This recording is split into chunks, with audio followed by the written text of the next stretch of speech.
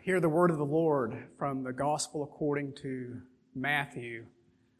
In Matthew chapter 26, reading verses 1 to 5.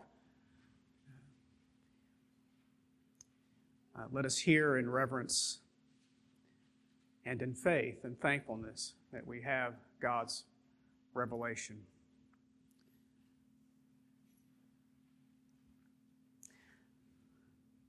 When Jesus had finished all these sayings, he said to his disciples, "You know that after 2 days the Passover is coming, and the Son of Man will be delivered up to be crucified." Then the chief priests and the elders of the people gathered in the palace of the high priest, whose name was Caiaphas, and plotted together in order to arrest Jesus by stealth and kill him. But they said, "Not during the feast, lest there be an uproar among the people." I don't think it should be lost on any of us that our Lord has delivered his last sermon before his death and resurrection. He goes to the passion and for the end for which he came. It's an interesting application, I think, that having heard the last sermon, he's telling us how to live. Now, as he goes to his cross, we watch him live out the faith. It's a lesson to each of us. We have a lesson and we have the majestic application in our Lord's own life. It should not be lost upon any of us as to how to live, given the fact that he has taught us how to live. He teaches us and then he goes to show us in the Passion narrative. And this is the introduction to the Passion narrative. And the Passion is announced prophetically in verses 1 to 2 and then providentially in verses 3 to 5. Prophecy and providence, the pillars in the life of the Christian church.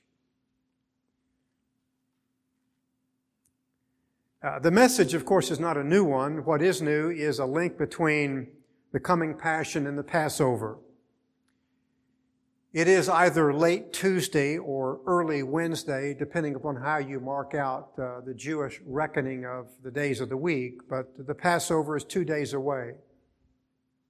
It was an obligation to participate in the feast.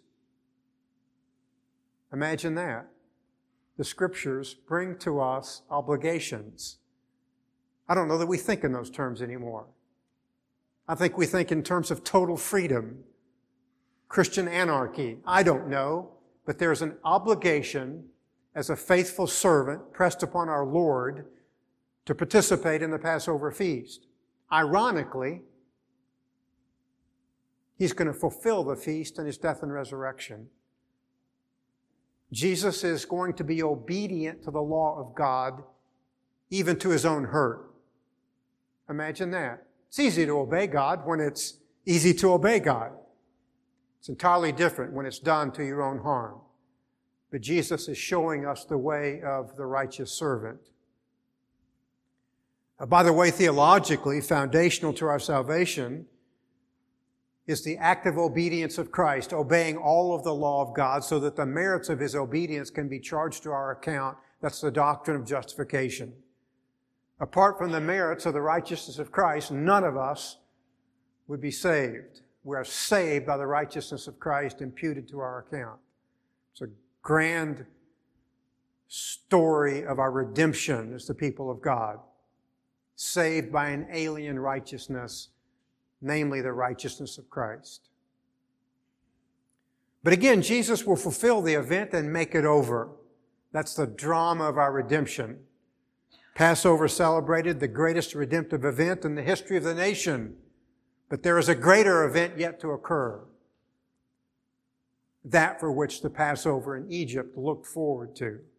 It's going to be eclipsed. The Passover meal is going to be eclipsed by Christ in the sacrament of the Lord's table. In that event, he is also redefining the people of God by the cross, and from ethnicity to the faith. Faith is now that which defines us, I believe, for all times. The Passover lamb was a substitutionary sacrifice to effect redemption from Egypt. Jesus is the greater fulfillment in the antitype. He will redeem us from spiritual Egypt and call us out to leave spiritual Egypt into the greatest wandering and journey, pilgrimage of all time. Leaving the old for the new, the great city where our Redeemer yet lives. By the mark of the blood, the angel of death passes over us. God tells the nation, Exodus 12, mark your doors with blood and I will pass over you. Your life and my life is marked by the blood of the Passover lamb, Christ, and the angel of death will pass us by. In fact, all of the minions of the kingdom of darkness will pass us by. They can no longer deceive us to remain in spiritual Egypt. It's very interesting, Jesus as a priest is also sacrificed. That didn't happen in the Old Covenant, it happens in the New. As priest, Jesus offers himself as the Lamb of God to redeem his people. Old Covenant, the priest offered sacrifice. Christ is now the sacrifice. The prophetic announcement that he's going to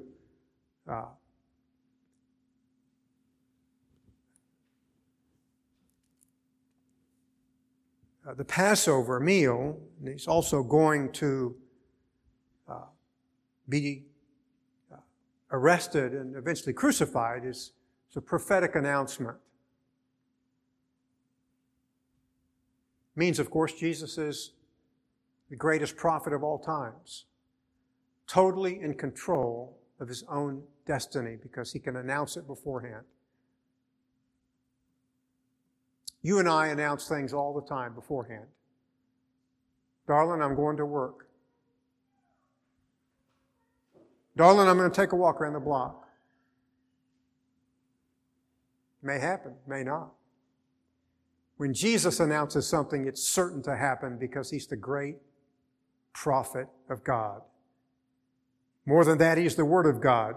He is revealing himself as the means of reconciliation to God. He is announcing the event beforehand as the Word of God creating salvation. In the beginning was the Word, and the Word was with God, and the Word was God. Christ will go as the divine creative Word, creating salvation for his people, speaking, and it will be so because of who he is. There is, as you know in the text, prophetic announcement that the Son of Man will be handed over to be crucified. I know it's a bit tiresome, perhaps, to hear my litany on the Son of Man. But nonetheless, this is our Lord's most favorite designation of himself. And we ought to understand it. I would commend to you the reality that we must understand it to understand the reality of what Christ is about to do. It's an allusion to Daniel chapter 7, verses 13 and 14. What happens in 13 and 14 is absent the interpretation of the great vision of Daniel 7, where the people of God are suffering tribulation. As we marry the two, vision and interpretation, I think what we learn is that our Lord is fulfilling Daniel's prophecy of the end-time tribulation. In other words, he's inaugurating it, beginning it, and the cross and the crucifixion is the signet of that great event.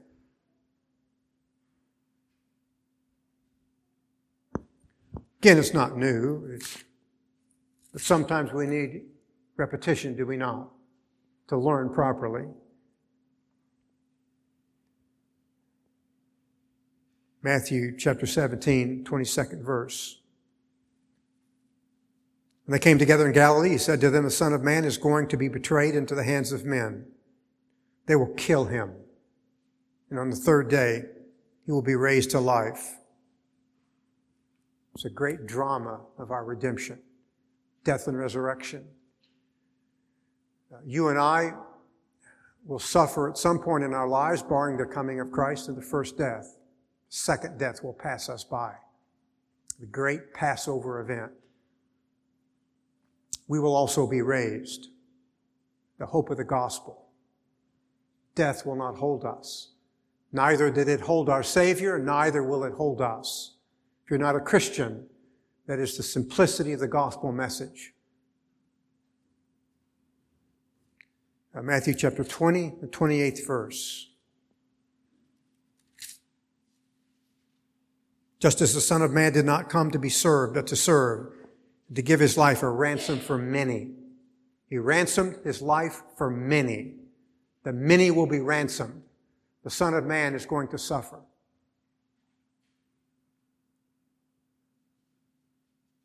By the way, that in and of itself is an ironic thought, because in Daniel 7, 13 and 14, he is installed as the great king over all things. He receives eternal dominion and glory.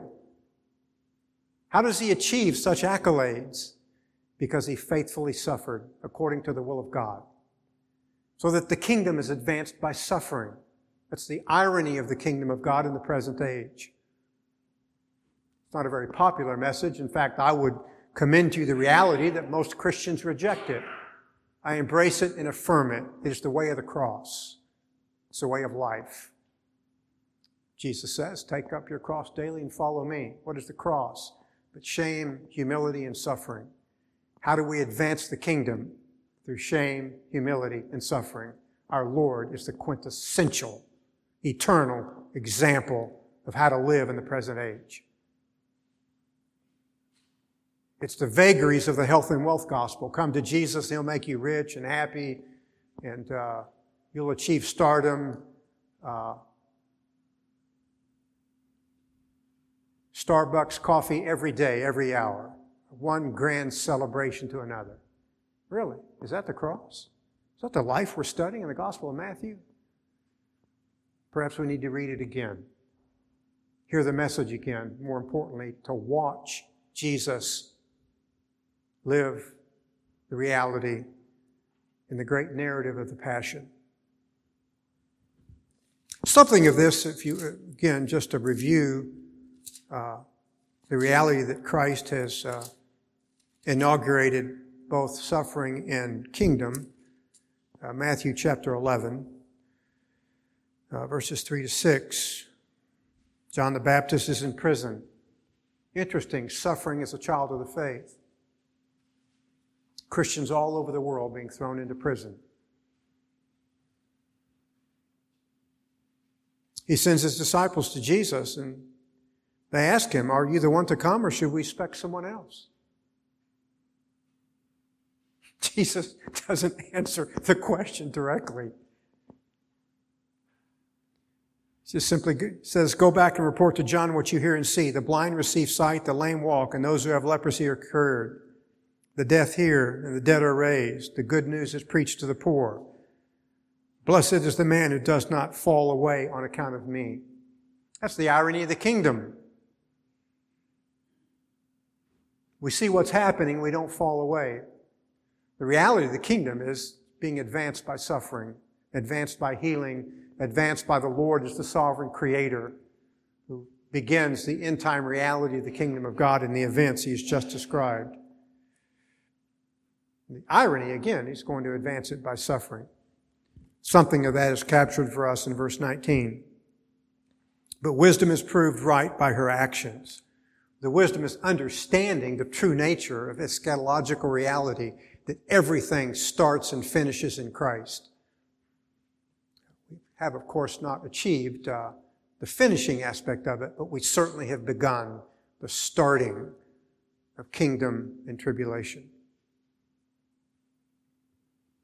The presence of God and His reign is now invisible and spiritual. The Jews wanted military conquest, but it begins in Jesus with the conquest of sin in the heart and by vicarious atonement, the Son of Man going to ransom Himself for His people. This will become clear in the Passion narrative. Again, we hear the sermons, and now we're going to watch it in the drama of Christ. It's a great application of this reality, I think, in the text of the Apostle John. We'll turn to the book of the Revelation, 4th chapter, the 11th verse. You are worthy, our God and Lord, to receive glory and honor and power, for you created all things, and by your will they were created and have their being. He goes to the cross to create salvation for his people, to create spiritual life. We have this hymn that we sing on occasion, All hail the power of Jesus' name. Let angels prostrate fall and crown him Lord of all. Sing it as a church. We ought to sing it as individuals. Acknowledge him as King over every aspect of our lives and live accordingly in light of the cross. And so crown him Lord of all. The prophetic announcement indicates the sovereignty of Christ as King, not just because Jesus knows the future, because he planned it from eternity past. That's the prophetic reality of our Lord's announcement in verses 1 and 2. He's going to go execute in the passion narrative what's been planned from eternity past. Who can do that but God? I give to you Christ, the Lord of glory. And so we ought to crown him Lord of all. We shift now from prophecy to providence, verses 3 to 5. Great providential event described by our Lord, Matthew 26, verses 3 to 5. I simply call it the providence of the majestic Christ. Chief priests, the elders of the people, assemble in the palace. The high priest, his name's Caiaphas, and they plotted. They plotted to arrest Jesus in some deceptive way. Deception implying it's been hidden. It's not hidden to Jesus, it's known. By the way, it's known to all the people of God because it's described in Scripture. To kill him, but not during the feast, they said, or there may be a riot among the people. Politicians playing to the people. Come on, we ought to play before God, ought we not?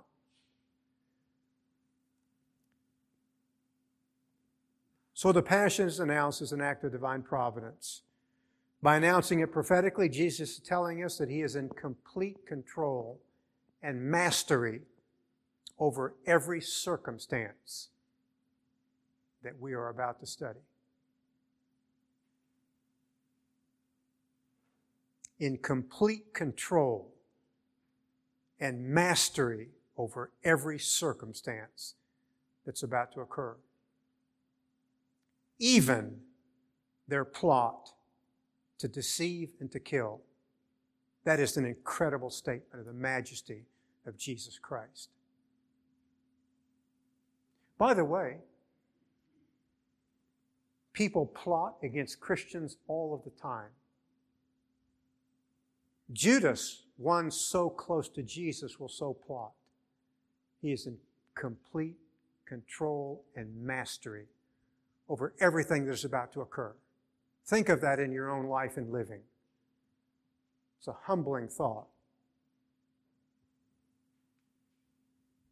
Interpreted that Jesus is king over everything. I say this because of the acknowledgement, the commentary that John gives to us in the 10th chapter of his gospel, in the 18th verse.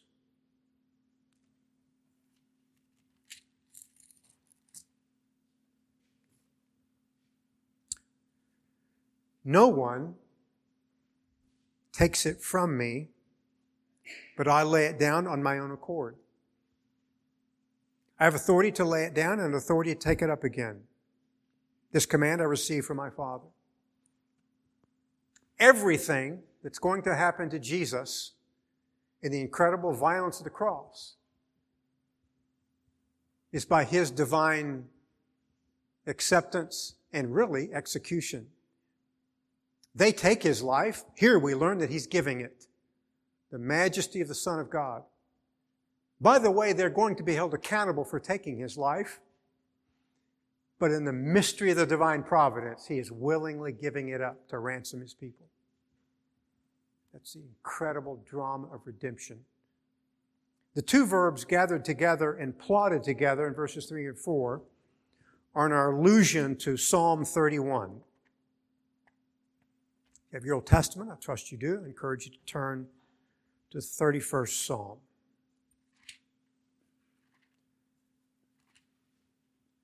The verbal markers turn us back to the Old Testament.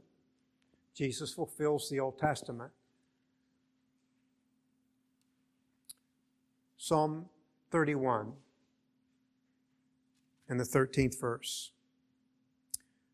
For I hear the slander of many, and there is terror on every side.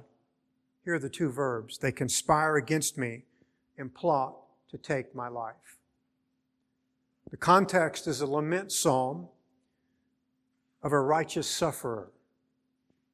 He's going to suffer from the hands of evil men who plot and who conspire to take his life. He calls upon God. Jesus will call upon God. Look at verses 14 and 15. But I trust in you, O Lord. I say, you are my God. My times are in your hand. What a beautiful statement. Of all the vagaries that we face in life, even the brunt and object of the plotting of evil men, the psalmist says, my times are in your hands. Deliver me from my enemies and from those who pursue me. Jesus living out the Psalter. God delivers His people as He will deliver Jesus. Verses 23 and 24. Love the Lord, all His saints. The Lord preserves the faithful, but the proud He pays back in full. Be strong and take heart, all you who hope in the Lord. Application's obvious. It can be fulfilled in Jesus, but you're going to find yourself reading the 31st Psalm. At some point in your life, people are going to plot and conspire against you. Maybe not to take your life, but to seek your hurt. Call upon the Lord. He delivers His people. Your times are in His hands. Jesus is the preeminent example. It is interesting that the verb to plot is used of the righteous man. Daniel chapter 6. Again, if you have your Old Testament, I trust you do, turn 6th chapter. Great prophecy of Daniel. Context, the wise men of the court of the emperor, envious of Daniel. How many sins are birthed by envy? It's incredible, is it not?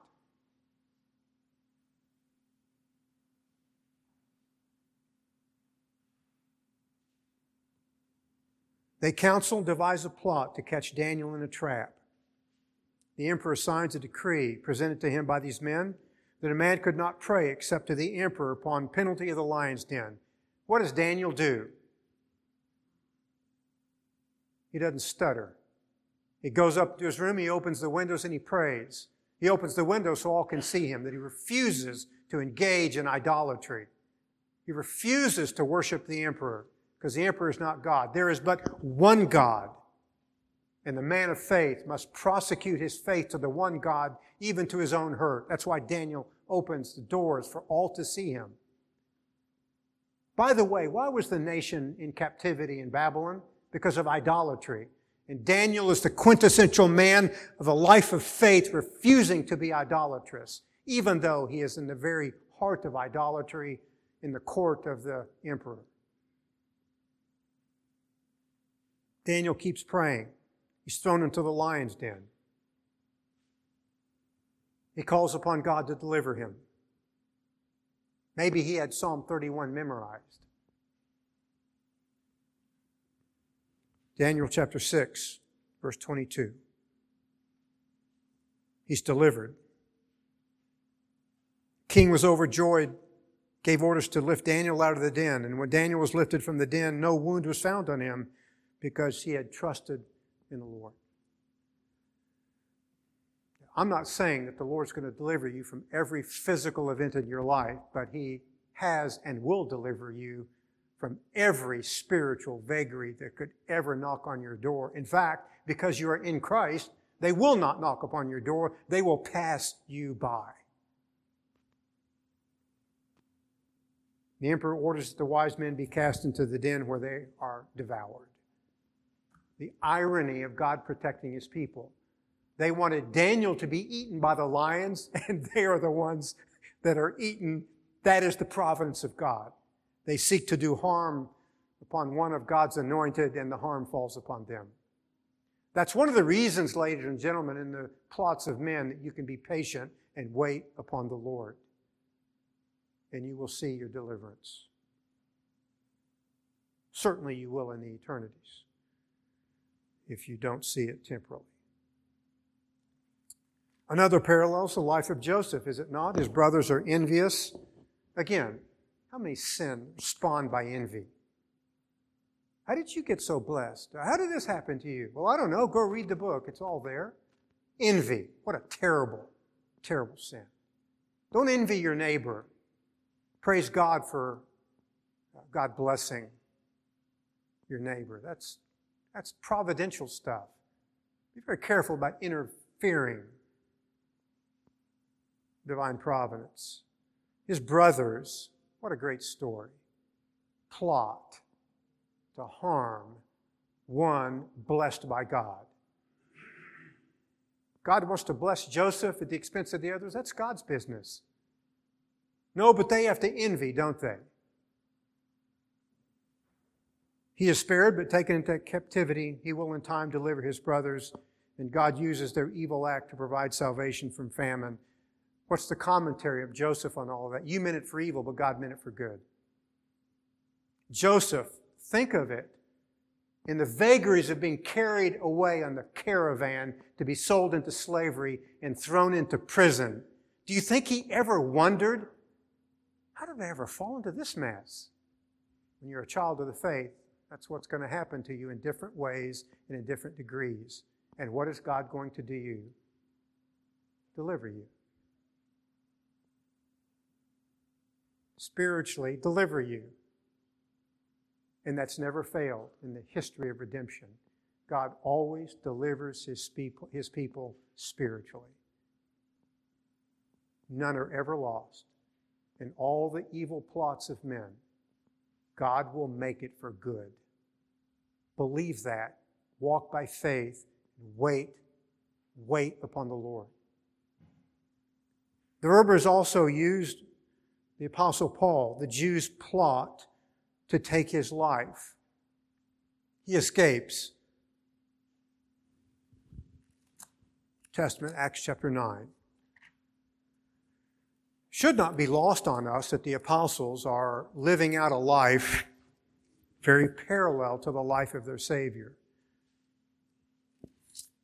Acts chapter 9, verse 23. Too many days had gone by, the Jews conspired to kill him. Have we read that before?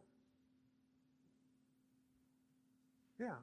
Jesus, Joseph, Daniel.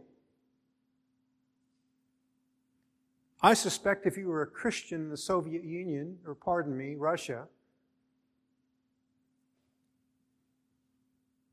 you'd be thinking the very same thought.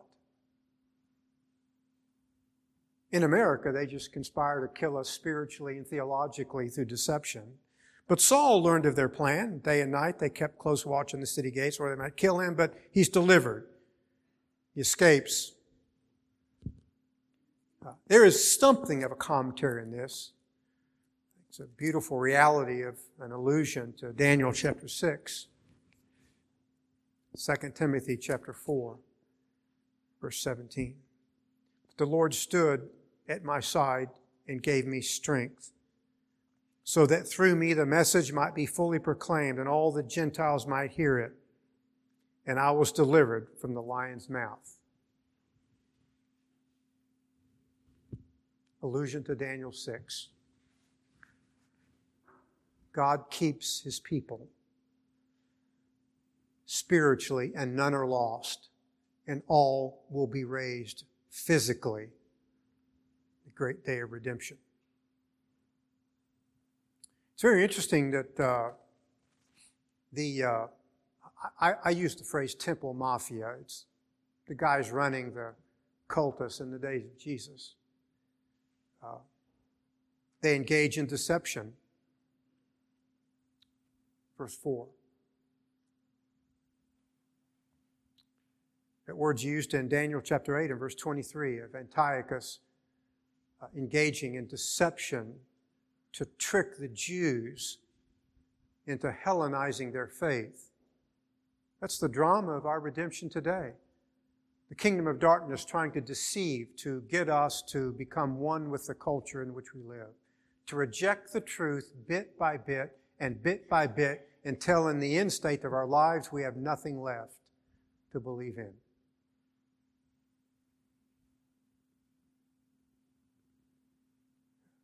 Ironic, because the temple mafia is now identified with the ancient enemy of Israel, Antiochus Epiphanes. Nevertheless, God is able to deliver His sons. Joseph, Daniel, Paul, Jesus. God overrides the schemes of men. He saves us as king in that He defeats all of our enemies. He saves us as prophet because He is the prophetic word, the word of God, who creates our salvation by His spoken word. He saves us as king by defeating all of our enemies. The brothers of Joseph are humbled. The enemies of Daniel are killed.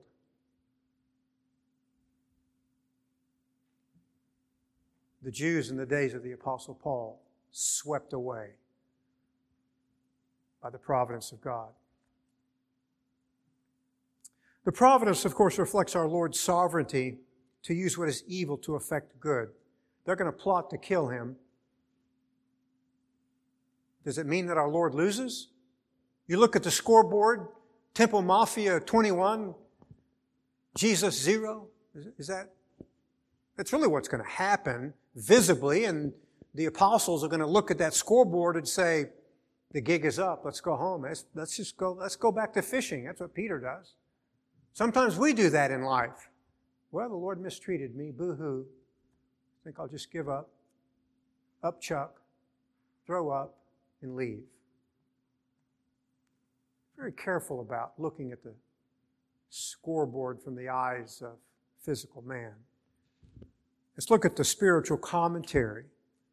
Acts chapter 2, verses 23 and 24.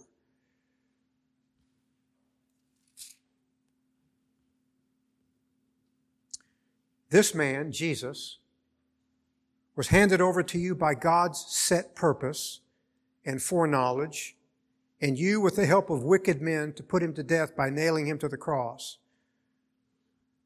This is all done according to the providence of God. God's purposes were in their evil plots. But notice, verse 24, but God raised Him from the dead, freeing Him from the agony of death, because it was impossible for death to keep its hold on Him. Christ suffered, Christ was delivered. Another commentary on this is just as revealing of divine sovereignty. Acts chapter 4, verses 27, 28. Indeed, Herod and Pontius Pilate met together with the Gentiles and the people of Israel in this city to conspire against your holy servant Jesus, whom you anointed. They did what your power and will had decided beforehand should happen. Incredible. They engaged in an evil act, and God had purposed it from eternity past, because God is sovereign even over evil. That really means that God is sovereign. One of the greatest philosophical problems of the modern day philosophers, how do you deal with evil? Jesus has just dealt with it. He ordains it and He defeats it. He overcomes it and gives to us the resurrection. If you're not a Christian, you will be ruled over by evil throughout all eternity. if you are a Christian, you will escape. And God will deliver you spiritually and ultimately physically. It's the majesty of the sovereignty of God.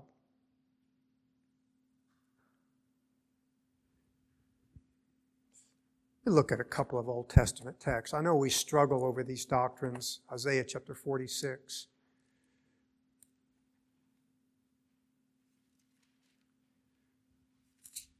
Verse 10. I make known the end from the beginning, from ancient times, what is still to come. I say my purpose will stand, and I will do all that I please. Who can say that but God? God does. And everything that happens is according to His good pleasure. He smiles over everything. Application for us is even when we frown, heaven is smiling and will turn our frowns into smiles.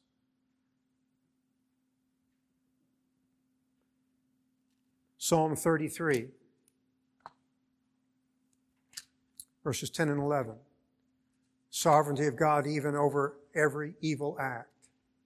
The conspiring of men who are envious.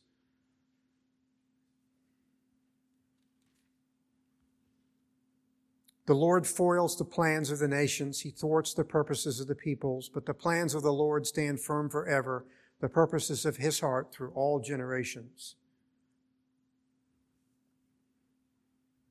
It's foundational to worship. I mean, how could you worship any other God but that God?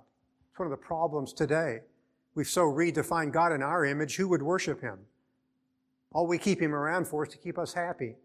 No, we worship Him because of who He is. We crown Him with many crowns, Lord of all. Because throughout all the generations, His will is being accomplished. And that will includes rescuing His people from evil. It's a great illustration of this in terms of a story.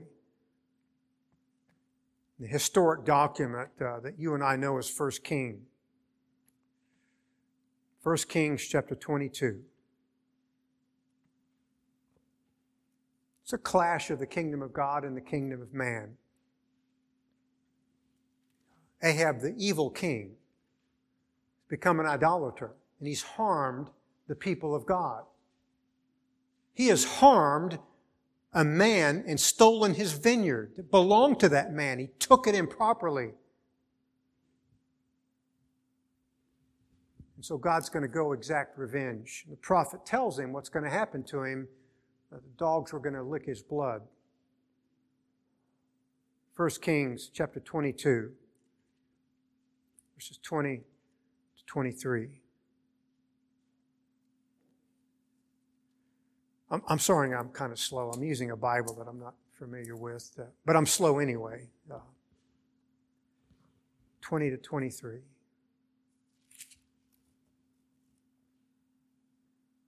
The Lord said, who will entice Ahab into attacking Ramoth Gilead and going to his death there?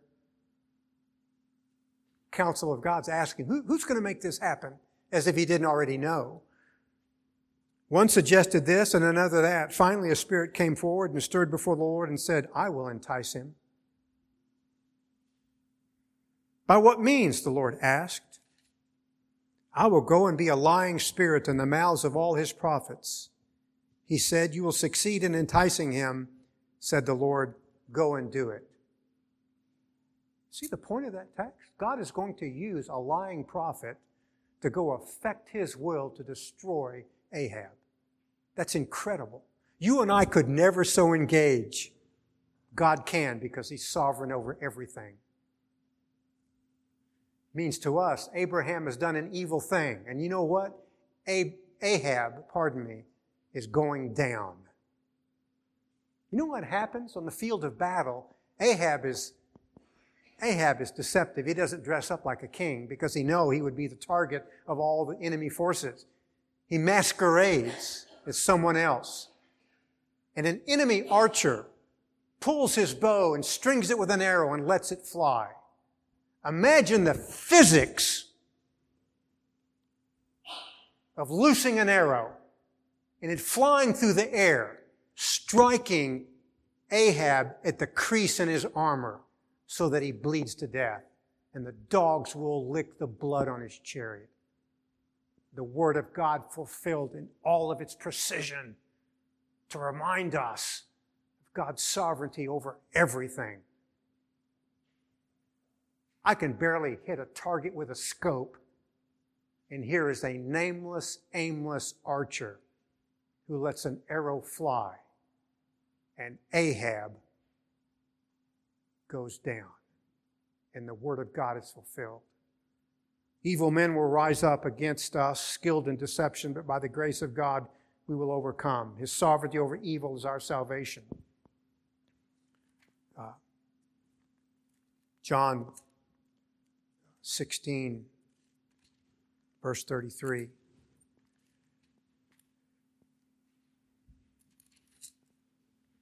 I've told you these things so that in me you may have peace. In this world you have tribulation.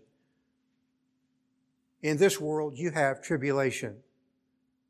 Take heart, I've overcome the world. 1 John 4:4. Deceptive, lying prophets will come and try to come into the church. They cannot touch the people of God. Why is that? Because greater is He that is in you than he that is in the world. If it were not for the greatness of our God, we would long ago left the church and been deceived. But greater is He that is in us than he that is in the world. It's interesting in our own text, Matthew chapter 26, sovereignty is clearly seen because the counsel of the mafia is that Jesus is not to be taken during the feast. But that's exactly what's going to happen. Circumstances will arise to press them into action, meaning the Lord Jesus is in total mastery of every circumstance.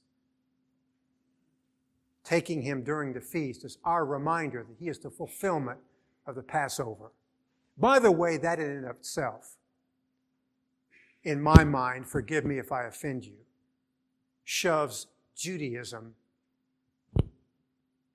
into the dustbin of history because Christ has fulfilled it all.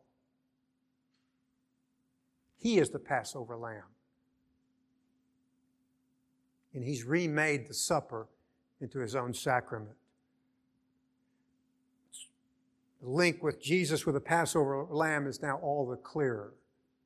It's a point, I think, of the divine providence, even overturning the counsel of evil men to fulfill the purposes of God. It's a great reminder. Men propose, but God disposes. Proverbs chapter 16, the 4th verse. The Lord works out everything for its own ends, even the wicked for the day of disaster.